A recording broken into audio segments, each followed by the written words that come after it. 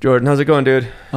Super nice to be here and have your puppy at my feet so I can play with her as we record here today.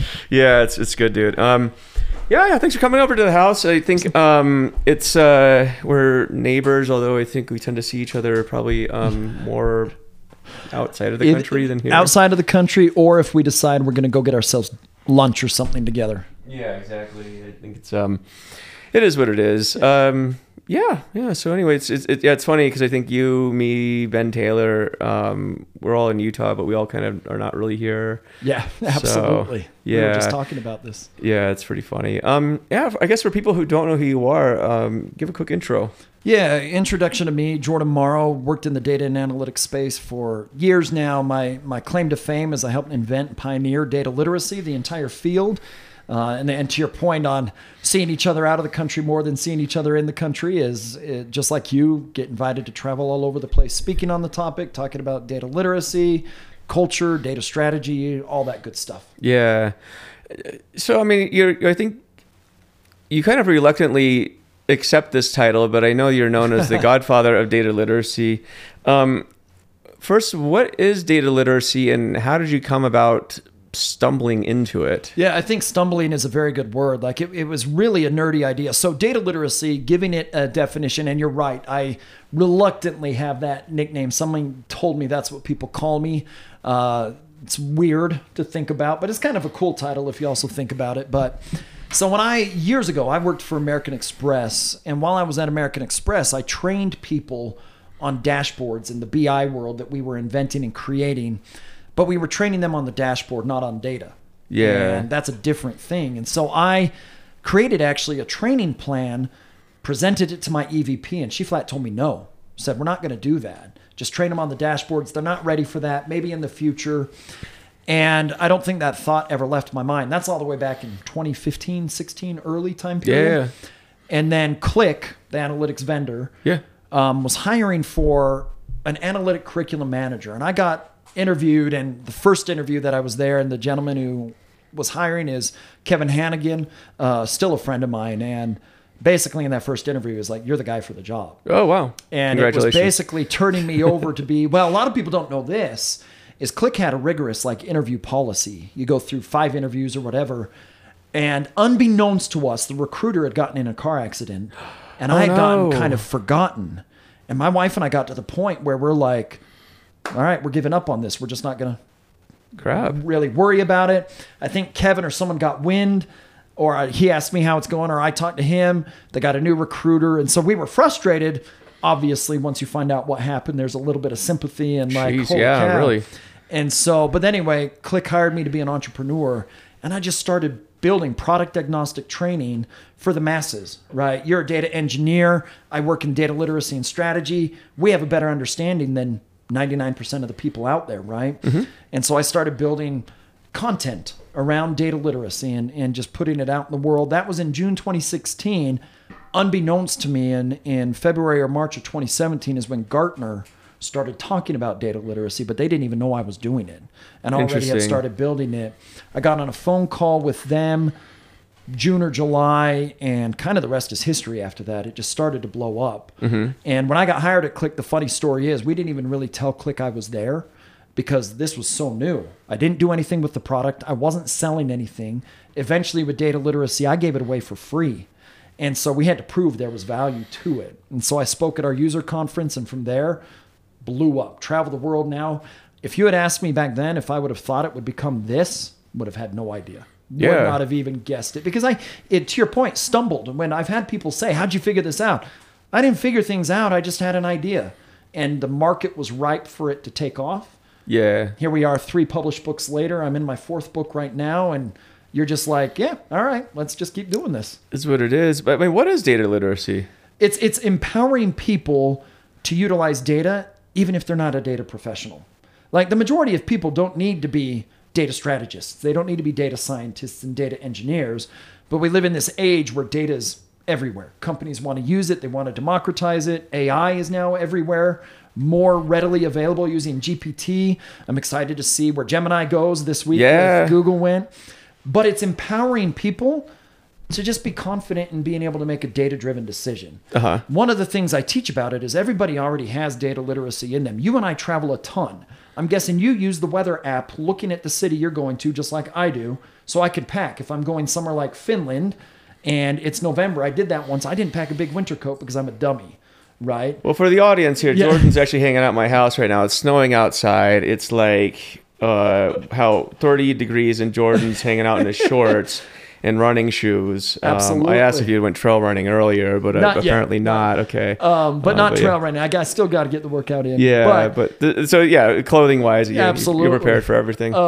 But to your point on data literacy, if you use a weather app to look at the data points on how to pack for a vacation, you've made a data-driven decision. Yeah. But people don't look at it that way. Now go to the business side of things, and companies are investing tons of money in platforms and product. We were at Big Data London. How many freaking vendors were there? You know what I mean? A lot. A lot. And companies are buying them, but then adoption doesn't occur. And it's not that the tools are bad, but are people actually comfortable utilizing data with that tool? And I'm not trying to turn you into data scientists, but do you know how to read data? Do you know how to interpret it? That sort of thing is data literacy. That's interesting. It kind of jives with a talk I gave last week, or I guess this week at Airbytes conference, and a blog post I wrote, like a lot of fancy tools and no idea how to use them. And I think this is sort of overlaps. Like the things that I wish would happen more is obviously the technical training and the foundational training in a variety of other ways. But I also feel like data literacy is one of these things where if people had a sense of data literacy, not just adoption of tools, but I would say better outcomes 100% would be more visible. Because it's interesting. I don't think we have a tooling shortage at this point. To your point, there's like a ton of vendors. There's not a lot of bad data tools especially compared to 10 years ago. But why is it that we still have the same questions and the same problems popping up that we were probably seeing 10 plus years ago, right? Right. Like and data literacy, if you think about it from a foundational perspective, people have been trying to do this for centuries, I would argue, trying to figure out how to use things for better outcomes. You're saying it really well. Like when I present on data literacy, the first section I talk about is not really what data literacy is. It's about the data world. And that what we're trying to do in the data world is get better decisions and outcomes. That's what these tools are for. And to your point, part of it for me on why we're still stuck trying to answer the same questions is we're just repeating things over. AI is the latest example. Yeah. Look at C-suites right now. How many of them are talking about AI, but their BI is crap? And like so now they're trying to jump on this new trend and this new hype and all that. But your data's not even prepared for this. Your BI is not even succeeding. Oh, well, we got to do it now. Years ago, 5-10 years ago, we'll go 10 more years ago, the democratization of tools like Tableau and Click. Oh, we got to buy this. And Tableau and Click could make those tools look really good with the data sets they demoed for you. Yeah. But then you brought that to the company. Without data literacy, leaders didn't know how to properly put it in place. People didn't know how to properly use it. So I'm a big guy right now that is saying if we don't take a step back and really take a look at the data strategy we're doing, assess your company's data landscape, I don't care what you do. It's not necessarily going to work. I read something this morning that has really hit a note in my brain that it's basically if the investment in the tools, technology, and people is not equal to the desire that you have to use data, you're not going to succeed. So if you're sitting here as a leader, I want AI, I want data, I'm going to spend very little on it, but I want it all, you're not going to get it done. And then if you spend a ton of money on it, but you don't drive data literacy and data strategy, you're still not going to get it done. You've got to balance that scale well. You probably see it like me. I can't name one company that does it. Not one that does that really well. I even see it at big tech companies too, like the ones you would think would be data driven and literate. It's the same thing there. Absolutely. So part of me wonders how much of it is just people getting in their own way. Yep.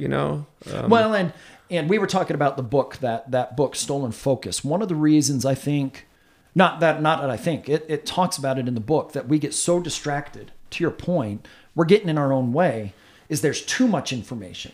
There are too many tools. I don't think we have a famine of tools. I think there are too many. Yeah. Then if I'm a leader, let's say a C-suite or a purchasing power, but I'm not a data professional, and I go to an event, AWS reInvent last week. It could be like the Data IQ Summit. It's going to have powerful vendors. And these are good vendors, even at AWS, Big Data London.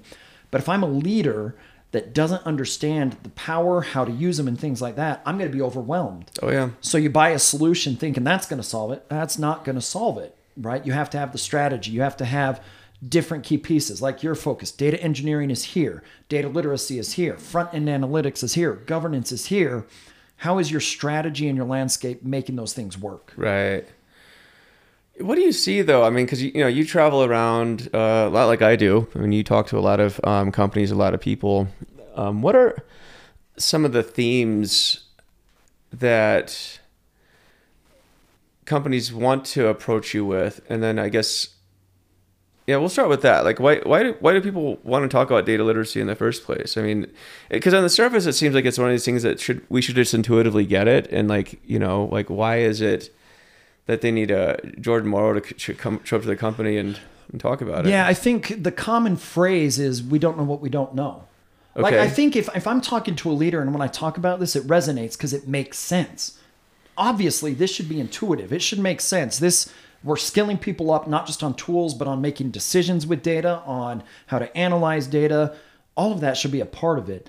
So it's very interesting. I'll give data literacy talks and then have kind of Q&As. One of the biggest themes, and I did a LinkedIn post on it just today, asking what are the big roadblocks right now. The number one roadblock is the same thing that is probably the most common topic I get questions about, and that is how do I get leadership buy-in? How do I get leaders to believe in this? Yep. And so a lot of companies, I think, have a lot of good data work, but you have a lot of people that are hesitant. One, they fear what they don't know. Two, there is a fear that the data is going to reveal they've been doing their job poorly.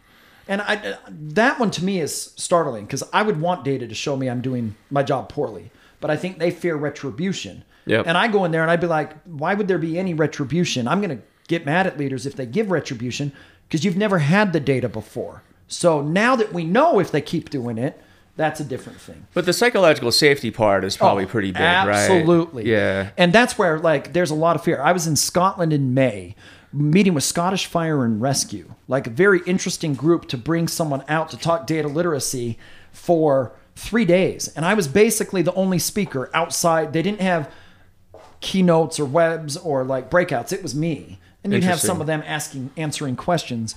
And on the third day, I talked more about advanced technologies. And a lady went there and asked, I want to think, his name is Rich. Not that the name means anything to people maybe listening. But she went up to him and said, I'm here on the third day because I'm fearful AI is going to take my job or whatever she asked. Yeah. I got right up in the session and I said, yeah, AI will kill jobs. But if we reskill ourselves and we stay and we learn and we grow, you can make yourself valuable. But to your point, psychological safety is huge.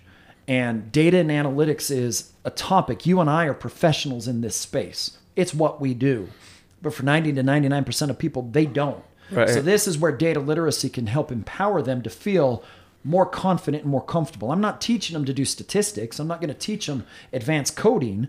But can I give you some skills that make you comfortable and more valuable to your organization to deliver better outcomes, as you said What are some earlier? of those skills? So the definition is it's the ability to read, work with, analyze, and communicate with data.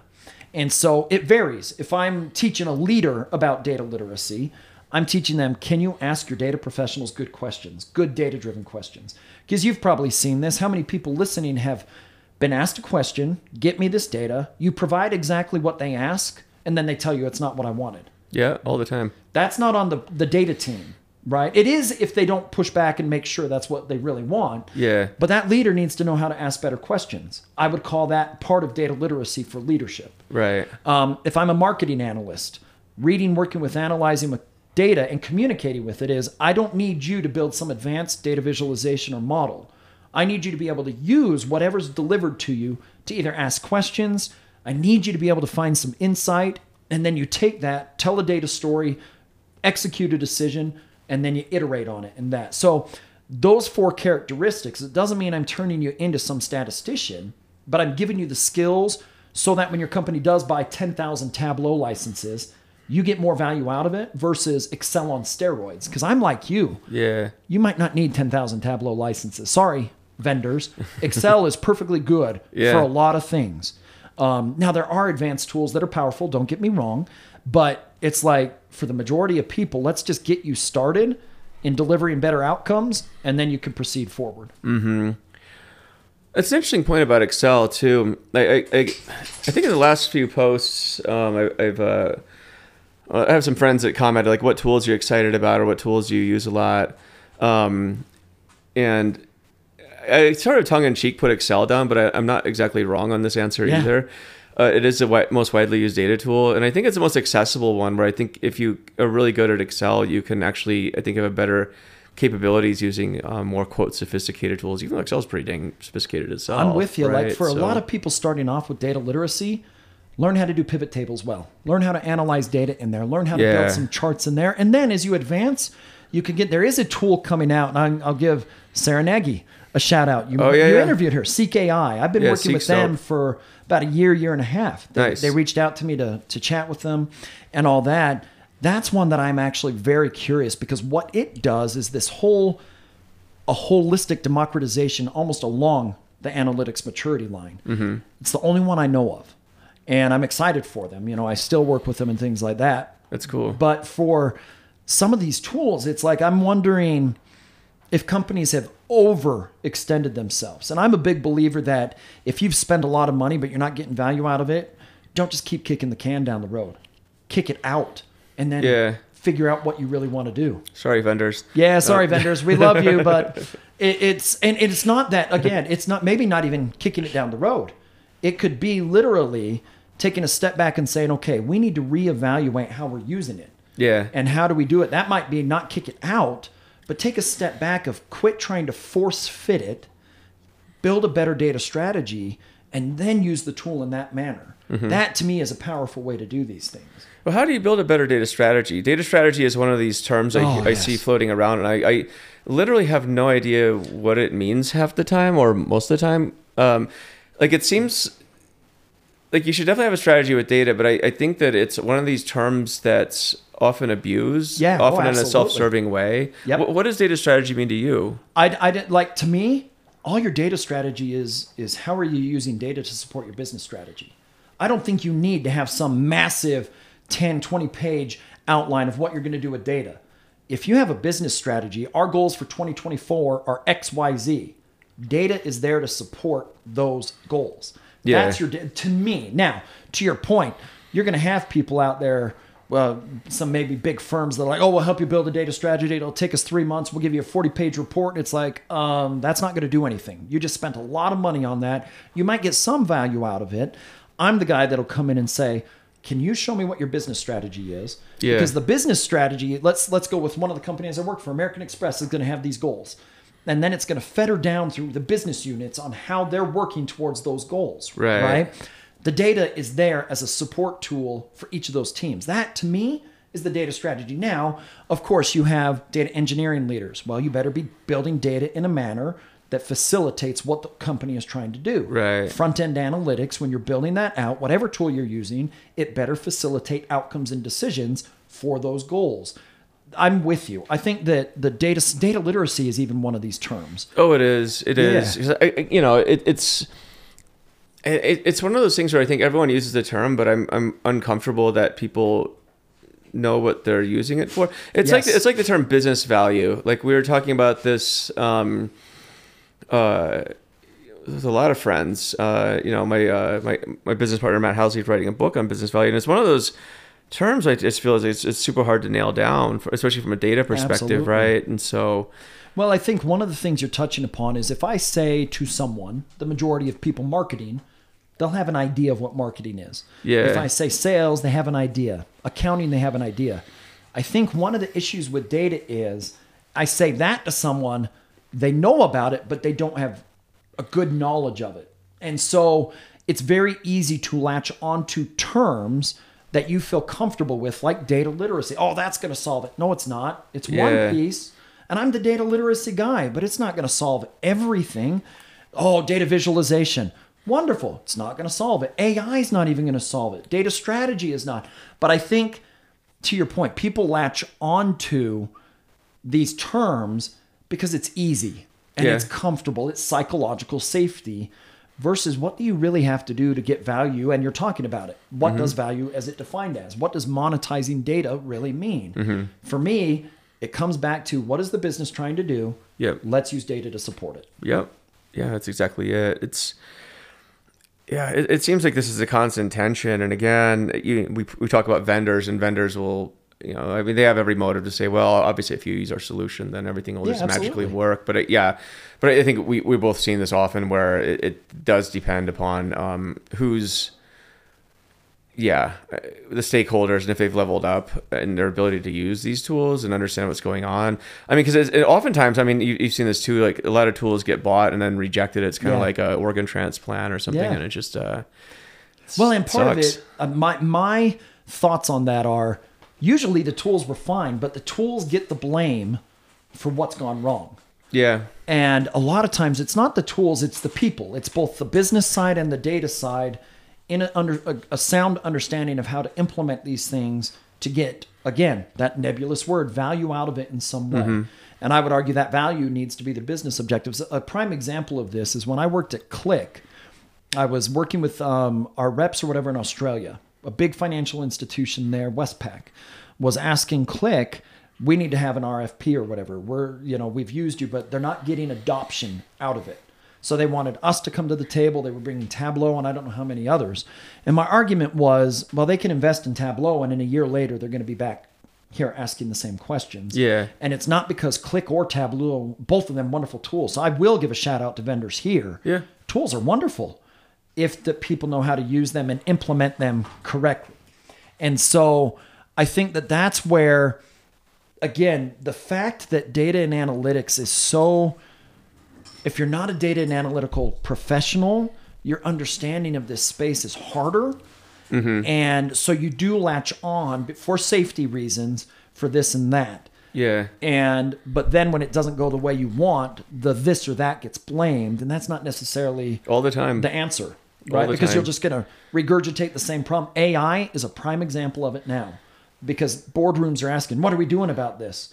I'm the guy who's going to go, can I just see your data first? Because if you don't have data-centric AI and your friend and buddy, Andrew Ning, that's what he calls it, data-centric AI. Yeah. If you don't have good data and you don't know how to use it, what good is the AI going to do for you? That's exactly it. Yeah, and I think that for as much promise as there is with AI, I mean, we've been through a few of these hype cycles before, and I suspect that there's going to be a lot of broken hearts and carnage probably absolutely. Next year. Because people aren't taking care of the basics of it either, and so that's just the reality of it. But this has happened before; it'll happen again. Even like Sarah from Seek. I mean, she's the first to point out, the data that you're using, it kind of matters at the end of the day. It turns out. So. Well, and you look at what that tool's doing, where the non-data professional, so the data literacy base, you could call it, is able to type in right to that tool. But garbage in, garbage out, meaning Seek has a great tool, but what if the company has horrible data? Right. Then that data literacy person who is inputting some sort of request into that data might get an answer that is not okay. Right. And it's not even a hallucination. It's just bad data. And so from their standpoint, they don't know that though. Because they're reliant on the engineering and the architecture and the data being clean. There's a great organization, Stout. It's an investment bank out of Chicago, and I'll give them a praise on this. We were in talks about should I come in and run the data and AI for them and get them there. But their data was not set up well. And I salute what they said. Like, we're not ready. And they had put their money somewhere else. And so if you don't invest well, it's not going to work anyway. But the comment was, we're going to sit and watch. Hallelujah. Sit and watch and see what is happening in the space and things like that, because you might invest thinking and spend millions trying to get this right. Oh, yeah. But your data wasn't there anyway. Shout out to them because they took a step back and they were like, yeah, we're not going to do anything right now. Oh, that's cool. That's all. Now they're training and they're learning, but they're not paying for this massive investment into a generative AI that sits on top of their data that's not ready for it. And it's like, good for you. You're doing something that I don't think a lot of companies are willing to do because of FOMO, right? They're like, oh, we're going to miss out because we didn't pay right now. Yeah. I'm kind of like, wait a year or two and see what really happens. How many people a month ago realized what Google was going to launch? What was it, this week with Gemini? Yeah. Yeah, how many people realized that? And if you had put all your eggs into GPT and OpenAI and all this with Microsoft, now you see this, you're like, oh, we missed out. That's why sometimes evaluation and sitting back and waiting is an okay decision. Mm-hmm. Well, yeah, especially this is moving at light speed, and I want to go try Gemini out. I mean, I use ChatGPT every day. Absolutely. It's like a friend you can talk to. Oh, absolutely. It does a lot of cool stuff, but at the same time, it just feels like super early days of this. I mean, So where do you think data literacy falls into a world where everything is powered by AI? I think that it was very interesting. I remember when it came out, I literally had the thought, I'm like, did I just become obsolete? Yeah. Because it'll do it. And then I had someone say, no, you became more important. And I agree with that now. And the reason is I've now started talking about both a data and an AI literacy combined. The reason for that is, remember, AI can hallucinate. I think you have a shirt, right, that talks about AI hallucinations. Yeah. Now imagine someone doesn't know that. They just type things in. Like the lawyer who quoted a case or whatever that wasn't real, but GPT gave it to him, or whatever generative tool they were using. Yeah. I'm a big believer that data and AI literacy go hand in hand, because you need to be able to know how to ask good questions of it, but maybe more importantly, you need to know what to do with the results and how to execute decisions and outcomes from those results. You and I get it. We know how to use it. We know how to filter if things are accurate and things like that. I'm going to bet a lot of people don't. And so the moment they put it in there and they get a result, it's, aha, eureka, we've got something. Yeah. But do you know how to then execute that for a decision? Do you know how to then iterate on it? Do you know how to question it? Do you know how to combine it with other data, including the human element? Yep. I'm a big believer the human element doesn't go away. It needs to be a part of what's happening. Yeah. And so I think it just evolves. It might not be, and I hope this is the case, and I know Seek is doing this, right? It might not be that you have to build the data visualization anymore. That used to take you 2-3 hours to do. Now let the tool do it in a few minutes, and you do the deep work of analysis on it. Right. Thinking about it, critically thinking on the information, shutting off your devices and looking at it and asking questions. That to me is where the data and AI literacy should be going, and I hope it is. Mm-hmm. Yeah, I think my favorite talk this year was to my oldest son's 6th grade class about AI. So I spent the hour talking to him about AI, and it was interesting getting the perspective of kids, because I first asked them what is AI, and I think they just responded, well, it's going to take over the world, and I was like, okay, that's interesting. And so I spent, I have ChatGPT on my phone, and I just showed him ChatGPT, and I was like, I just passed my phone around for an hour. I was like, just let's dive into this. Let's ask it some questions, right? Because I think they had a lot of opinions on what ChatGPT could do, and they thought it was basically this overwhelming godlike force. Yeah. And they started pushing the boundaries of it. I'm just gonna pull it up now, and it's kind of like, it can't predict the future. Yep. And so it was cool seeing their just sort of a reality check with these kids, understanding, okay, so at least at this point, maybe it's an aid, actually, maybe it can help me with my homework. Yeah. So, I don't like when schools ban it. I think it's stupid. Like for me, you and I, we like to write. We've written books and stuff, but let me ask you, if you're working in a business, how often do you write a 10-page report? Not very often. Yeah. But how often are you and I presenting? All the time. If I'm a teacher, I'm sitting there and saying, go ahead and use any generative AI tool, because the report is no longer your assignment. You have to deliver it to the class, and you have to be able to answer questions on it. So allow that augmented aid be a part of your education, but now you have to public speak. And that is a skill, no offense to those who write. You and I are authors. We write. Yeah. But public speaking matters, and being able to communicate matters. So if I'm sitting here, I'm saying, okay, each of you, your assignment is not writing a 10-page report. It is, but then you have to build slides around it, and you have to deliver a 15-minute presentation with 5 minutes of Q&A. Yep. That to me is more valuable, because it's teaching them how to use the technology. They become better experts on the topic they're studying, because they have to answer questions. It's probably going to be very apparent very quickly who does not know the topic. Oh yeah. And then you move forward. To me, that is so much better, because we're not Luddites. We're not allowing the technology to be broken off over here. Right. We're moving forward with it and teaching them. That's just it. And I think hopefully it fosters different types of critical thinking. Like I always thought essay writing was good in that it pushes you to explore a topic, but now that there's sort of the cheat where you can just have something write for you, now you're going to have to approach essays in a different way. And so it's a matter of, I think, critiquing maybe ChatGPT had written, and then understanding, okay, so like where are the arguments flawed, or where are the facts wrong on this thing, So for me, my 3 C's of data literacy are curiosity, creativity, and critical thinking. All 3 of those should be attacking AI as you use it. You should be critiquing it, asking questions. Yeah. And to me, that's the power. Mm-hmm. That's really interesting. And like I even use it with my kids' story problems for math. Like, we'll check the work, and I would say maybe a quarter of the time ChatGPT is actually wrong. But the thing I tell my kids is, okay, I can see where it's off, but why don't you go and figure that out? Yeah. Right. So I think if anything, hopefully it turns people into better BS detectors. I mean, I haven't read that book that you were talking about, the Focus one. Yeah, Stolen Focus. Stolen Focus. I really want to check that out. But because I think one of the things, especially with social media and just the shortening attention spans, one thing it's done is I think kids are skeptical in some ways. They're trying to tell if something is real or not. But now that you have the ability to create more content, it's kind of like it doesn't matter at the end of the day if it's right or wrong anyway. Absolutely. So, like, what is it? 95% of the data is supposed to be AI generated by like 2025, which is like very, very soon. So the question I've been having is, you're going to live in this kind of hall of mirrors type world where you don't know what's real or not. So how do we reconcile this with stuff like data literacy and I guess AI literacy? How would we be able to discern what's believably true or factual? Like for me, it goes down to the questioning. One of the key things for me with data literacy, the curiosity, and AI literacy is question everything. And it doesn't take long, right? And to your point, you can recognize that something's not accurate. Quarter of the time looking at the story math problems, your kids can't recognize that. So what I hope data literacy does is it sparks in people the automatic thing that when something is presented to you, you just question it real quick. Yeah. But social media, to your point, this is where the stolen focus comes in.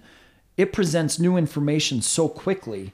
Do you sit and take the time to reflect on it, or you just go move forward and you just let it go and you're never questioning it? I think a lot of people just want to be entertained. 100%. Right. And distracted. There's an old book called Amusing Ourselves to Death that came out, I think, in the 70s or 80s. It talked about this phenomenon where a lot of media consumption wasn't meant for education. It was just meant for, entertainment value. And I think that's increasingly more and more of what we're moving towards. And the dopamine hits. Yeah. It is a very easy thing to go on social media, Instagram, TikTok, and have quick dopamine hits. And it makes you feel good.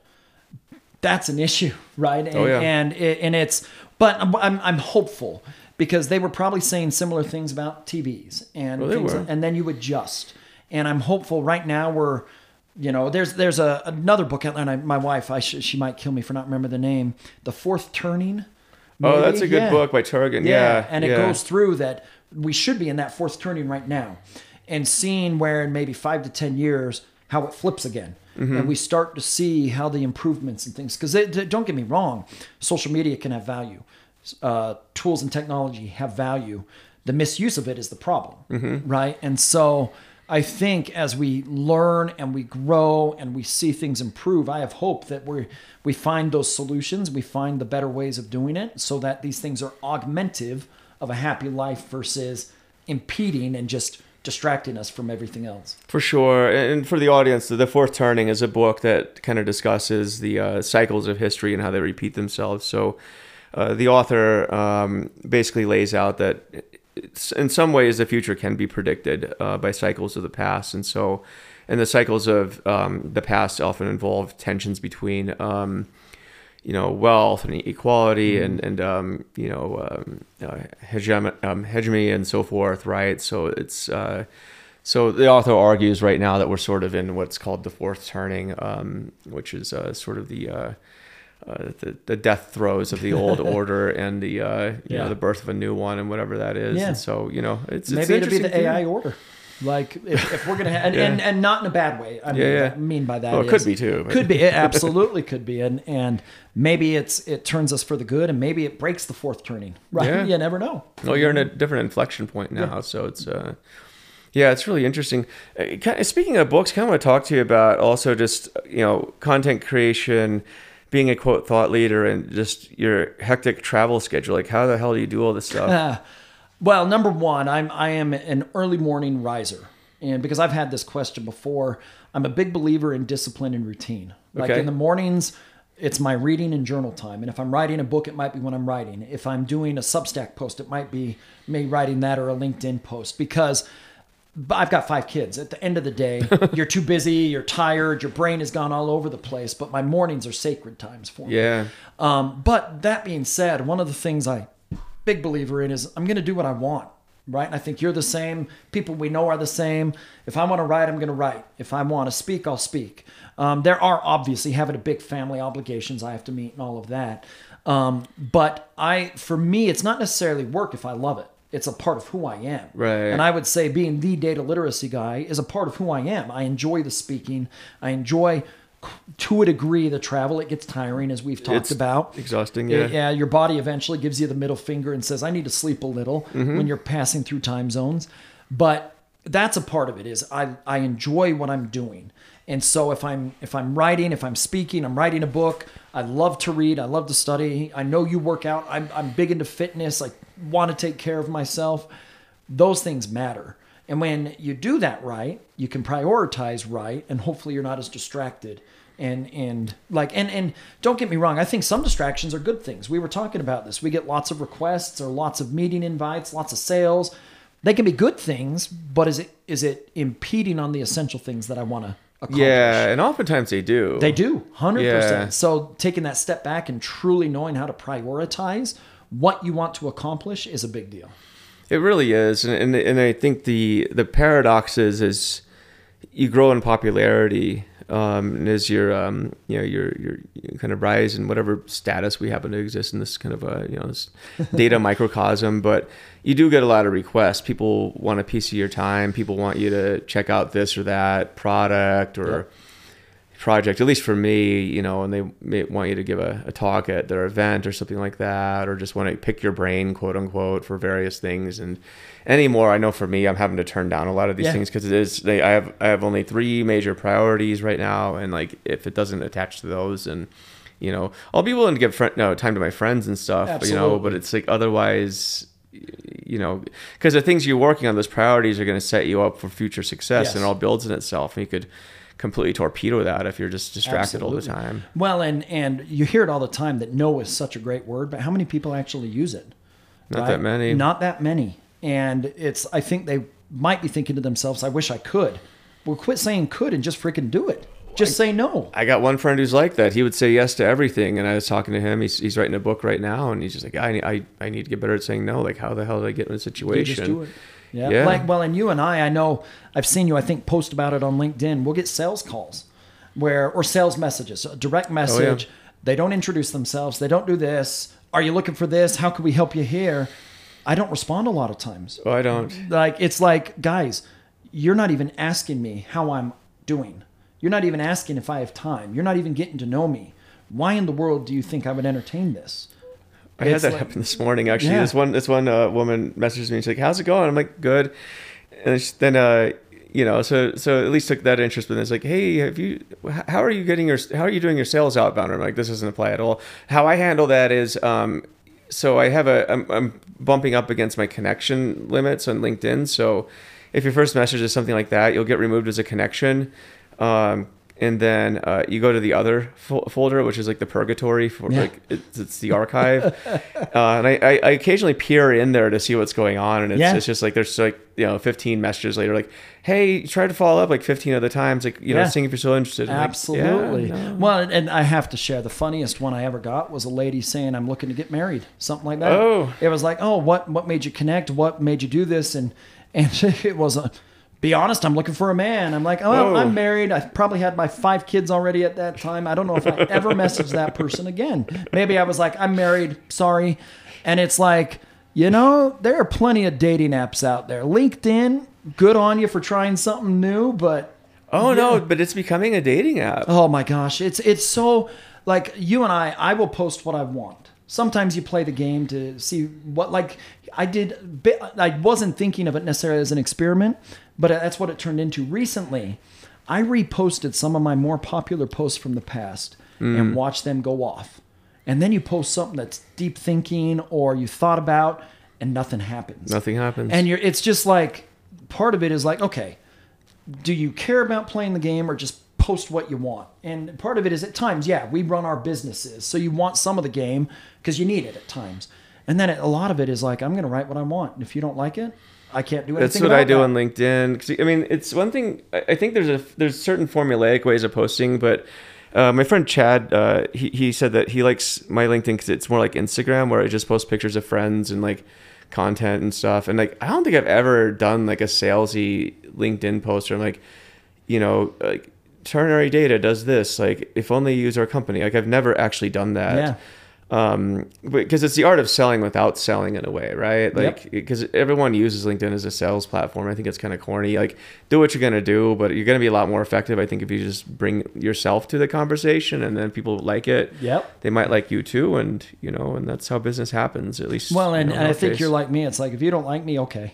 It's fine. You might have a feeling from me for a second, and then it's like, all right, I've got too much to do to worry about exactly if you like me or not. Like, and I had someone say to me once, what did they say? If you've got haters, you're doing something right. Oh yeah. And do you have haters? Yeah. Well, and it's more what's really interesting. It's people who don't like the term data literacy.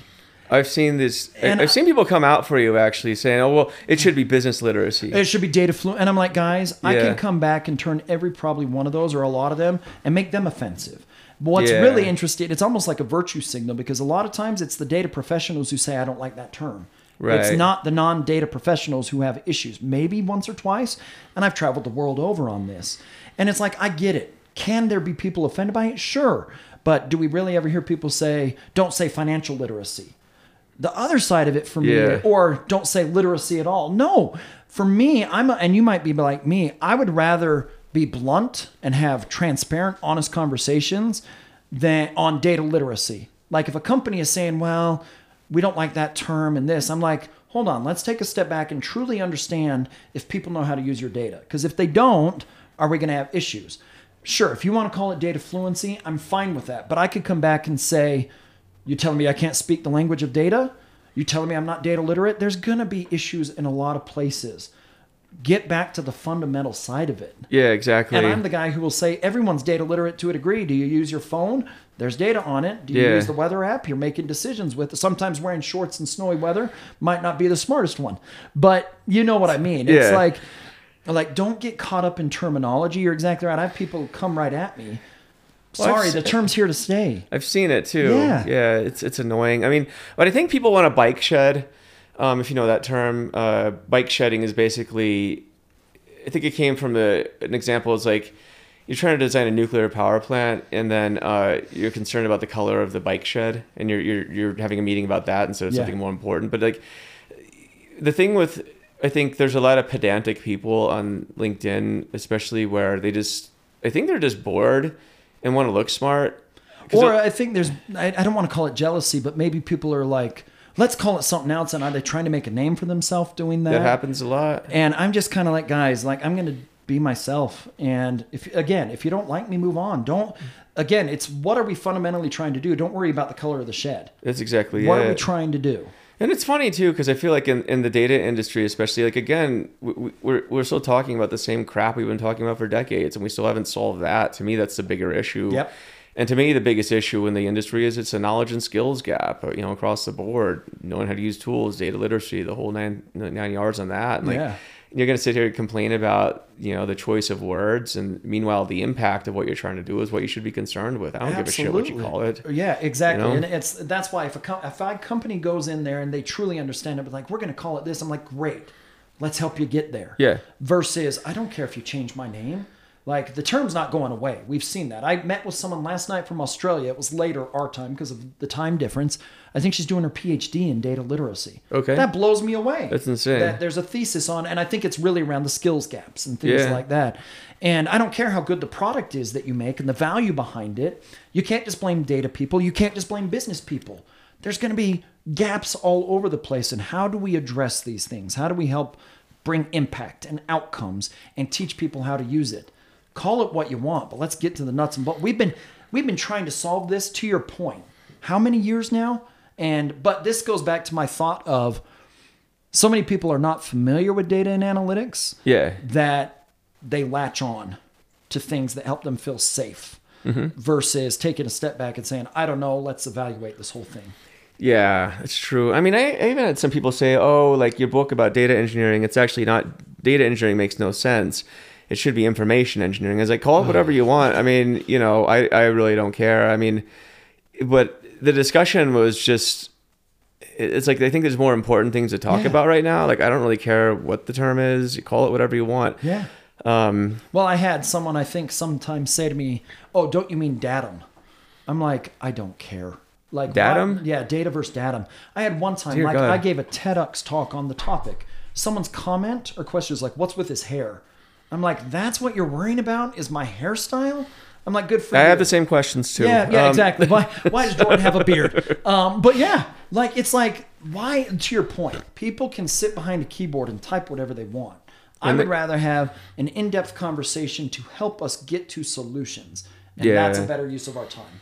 Well, I think that's why, you know, you're sought after as a speaker and, you know, a consultant for a lot of companies. And, you know, it's because you are hyper-focused on those types of outcomes, right? Yeah. I mean, if you were like super flaky and just change your messaging and stood for nothing, then who the hell is going to hire you, right? Absolutely. I mean, you know, same with me. It's like, you know, what you see is what you get. And, you know, same with you. I think we know who we are and what we're about. And if you want to go along for the ride, cool. If not, I don't really give a shit. So. Yeah, exactly right. And we were talking about people that we know before we got on here, and it's like, they're going to be themselves. One of them's a great troll, Ben. He's going to troll things. Yeah, Jepson for Ben the audience. Jepson, Ben Taylor, Jepson Taylor. It's like, you watch his posts. It's like, if you know him, dude, I love how pure he is. He is him. Yeah. Right? So do it. Just be yourself. And then you've got the people going for clicks and they're going for likes. And it's like, why? Like, to your point, like, we've reached, and I don't mean this hopefully in any arrogant way, some sort of pinnacle status in a smaller, fame-driven world of data. Yeah. Right? And it's like, allow yourself to be you and be genuine and be sought after versus being fake and trying to get out there and get your name made. Just be yourself and work in the way you want. It's fun. I think it's hard for people to, if you're starting out, especially, it's hard for people because like you see this sort of archetype of what should be an influencer or a thought leader, and then you want to kind of mimic that. But I think you and I got to where we are, almost doing the exact opposite of that. Yeah. Like they're, you know, so I was told I had to be posting on LinkedIn. Okay. I wasn't like, I didn't want to. I don't know how much I wanted to. When data literacy started to go in, and I had a marketer say, no, you basically have to go post and you have to do this. Yeah. I'm glad I did because it helped. But our personalities are not, I'm going to do some big influencer things and pictures. And it's allow us to be us. And if you like us, you invite us. And if you don't, that's totally great. You don't have to like me. Mm-hmm. That's fine. We're going to do our thing. Your focus, my focus. We're going to be ourselves. And there's power in what we do. Oh, yeah. I mean, I even had somebody make a whole Reddit post about me once about how... Oh, you were on LinkedIn Fanatics, weren't you? Or Lunatics? Lunatics. Oh, no, this was in a data engineering one. Like somebody had posted about how it's like Joe Reese is only in it for the money and he's really selfish with his time. Yes, it was because you wouldn't help him, right? I wouldn't answer it. It was just like, I think I answered a question. I'm like, I have a lot of shit to do, man. And it's like, but then I think everyone dogpiled on that post and said, I mean, what do you think, like, Joe owes you time for anything? And it's not me being a dick about it. It's just like, I have a lot of stuff to do. Well, that's the thing is, you and I literally travel the world. We were talking before this, and between January and June, there's a potential for me of like 12 trips or whatever. Yeah. It's like, I get that, and I love helping and mentoring. I want to do that. I'll answer questions, but sometimes I'm going to say no. Sometimes I can't meet with you because I'm doing this. Could we do it in the future? Maybe. Yeah. But like, to your point, it's not like, don't be entitled about it. People don't feel like we owe you something, but let us be us and just respect our time. I've got a big family. You've got a family. Yeah. We travel a lot. Guess what? If I'm home, I want to be present for my family. Yeah. I don't necessarily want to be spending sun up to sundown always doing this. I love to coach rugby and I have boys who play rugby. Yeah. You know what? If they want to, my wife wants to go on a date night every week. You've got to understand that, yes, we want to share time with you at times, but at times we have to say no. Don't be offended. Oh, yeah. No, I mean, I stopped taking most meetings. In fact, like my calendar is eternally blocked. And it sounds kind of weird or whatever, but I just don't like the interruptions. And so one thing I'll do is I'll send it, I'll unblock it, like opening a portal temporarily so somebody can like book a time on my Calendly, but then it closes again. Yeah. So it's pretty off limits. And that's really to avoid a lot of context switching, right? I mean, Yes. So, because I mean, I need to be sitting around making content or playing Xbox, or whatever, absolutely. right? So like the important shit. So, Absolutely. Well, I love how you said it. Like people think you can multitask. We don't have that ability. Context switching is damaging. It sucks. So it's like for anyone listening, after the podcast, go do some deep work. Turn your phone over so you can't see notifications. Better yet, turn them off. Shut down stupid emails and things. Just do some work and you'll get more done. Yeah. Like you can probably do in 2 to 3 hours of deep focused work more than a lot of people do in an 8-hour day. Mm-hmm. That's all it takes. Oh, yeah. That's all it doesn't take a ton of time, but I don't know about you, but I always try and have like the one thing I need to get done for the day, like the one major thing, and that's about it. Then everything else is kind of like, maybe an hour spent on admin stuff, but it's like, well, and there's seed planting, because kind of to your point, when you're focused in on the prioritized stuff, you're planting the seeds for work that might be there in 3 months, 6 months, 12 months. That's sustainability for a business versus all these distractions. If we're answering every sales call that we get, how much are we planting? Like, nothing, it's not going to happen. If I want to get data literacy engagements, if I want to run workshops or work with speaker stuff, maybe I've got 30 minutes to reply to things, but then there's 2 hours of workshop building, an hour of content writing, an hour of writing my book, the new one I have to get out, another for building a course that I'm doing with O'Reilly. You know what I mean? It's like building these things. It takes the focused work. And then, sure, I've got 30 minutes, surf social media, answer some people on LinkedIn. Yeah. But time box yourself so that you get stuff done. Yeah, it's hugely important. And I think, because you and I are creators, and so, and the thing is, you're only as good as the last thing you did. So, to some degree, right? But you always got to be thinking about what's next and building that. And that just takes a lot of creative thought. In a lot of cases, it's like you're out running in the mountains or something and probably thinking about, but that's work that you're doing, right? People just think, oh, Jordan's out for another jog again. But no, I mean, you are thinking. You need to clean your brain out, right? Yeah. Like you need to allow it to flush itself. Like if I'm in the mountains, you're focused on climbing a mountain. If I'm doing a nice strength workout, you're focused on your workout, hopefully, and you're allowing your brain to not think about any of the shit. Just do your thing. Yeah.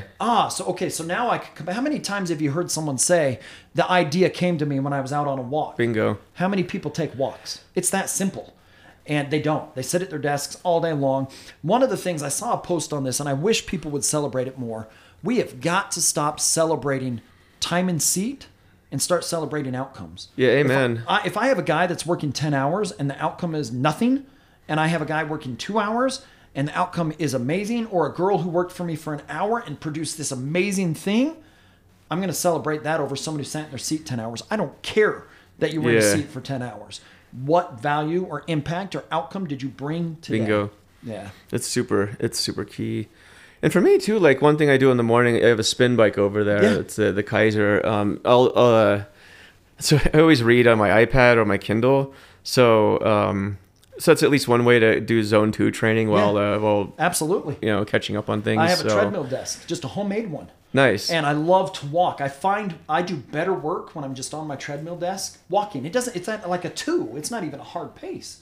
And so you're just walking and letting blood flow and working, and you do that from 1 to 2 hours. You're burning good calories. You're helping yourself, while at the same time, I find myself more productive while walking than just sitting at a desk. Sometimes I get it. You and I have content creation.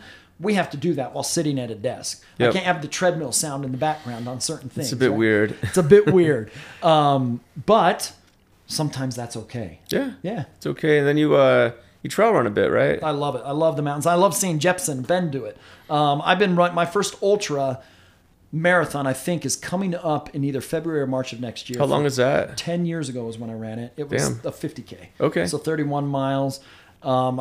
This year I didn't run any. I had knee surgery this year, but then next year I'll pace a buddy of mine in a couple hundreds. I'll do probably a couple races myself. Nice. Have some fun. I love the mountains. We're lucky. I mean, we live right next to them, so it's nice and convenient. Where do you like to run around here? I like the Cottonwoods. I like Big and Little Cottonwood. That's good. Nice and easy to get to.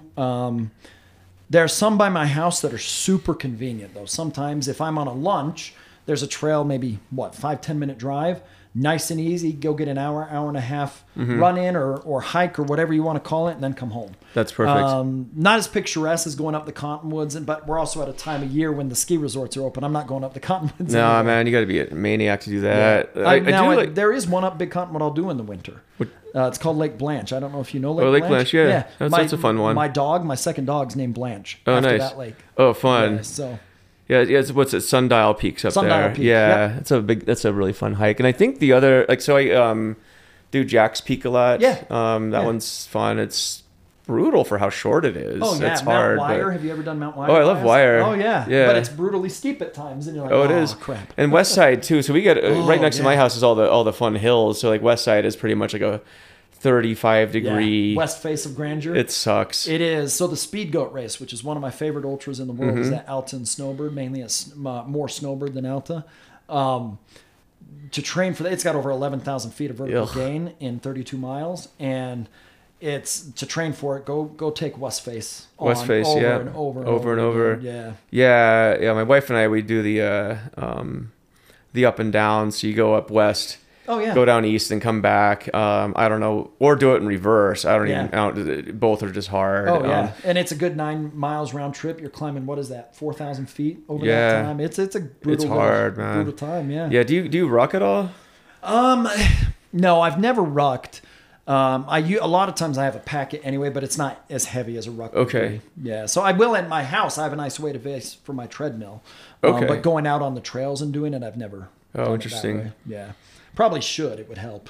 Yeah, it does. Well, on like the like west side, for example, like Cassie, my wife, she'll rock on that. She'll man, that's take brutal. weight and go up there. She's crazy. She'll go out and like, so brutal. She hikes in like the rain and stuff. Oh, yeah. I don't know. She's more like you. You guys should go run sometime. But I'm like not a cardio athlete. My goal this winter is actually to get good at rowing. Yeah. And so I'm just gonna be dorking out on that thing. But nice. But yeah, anyway, fun having you over. Do you want to go get some lunch? Absolutely. Okay, that's normally our thing. Yeah, it is. And it's never been healthy, I don't think. No, I have a place in mind. It'll be a good Chinese restaurant. Nice. So yeah, weigh like 500 pounds. We're done. So anyway, absolutely. thanks for coming over, dude. Thanks, man. Good All to right. help. Yeah, thanks.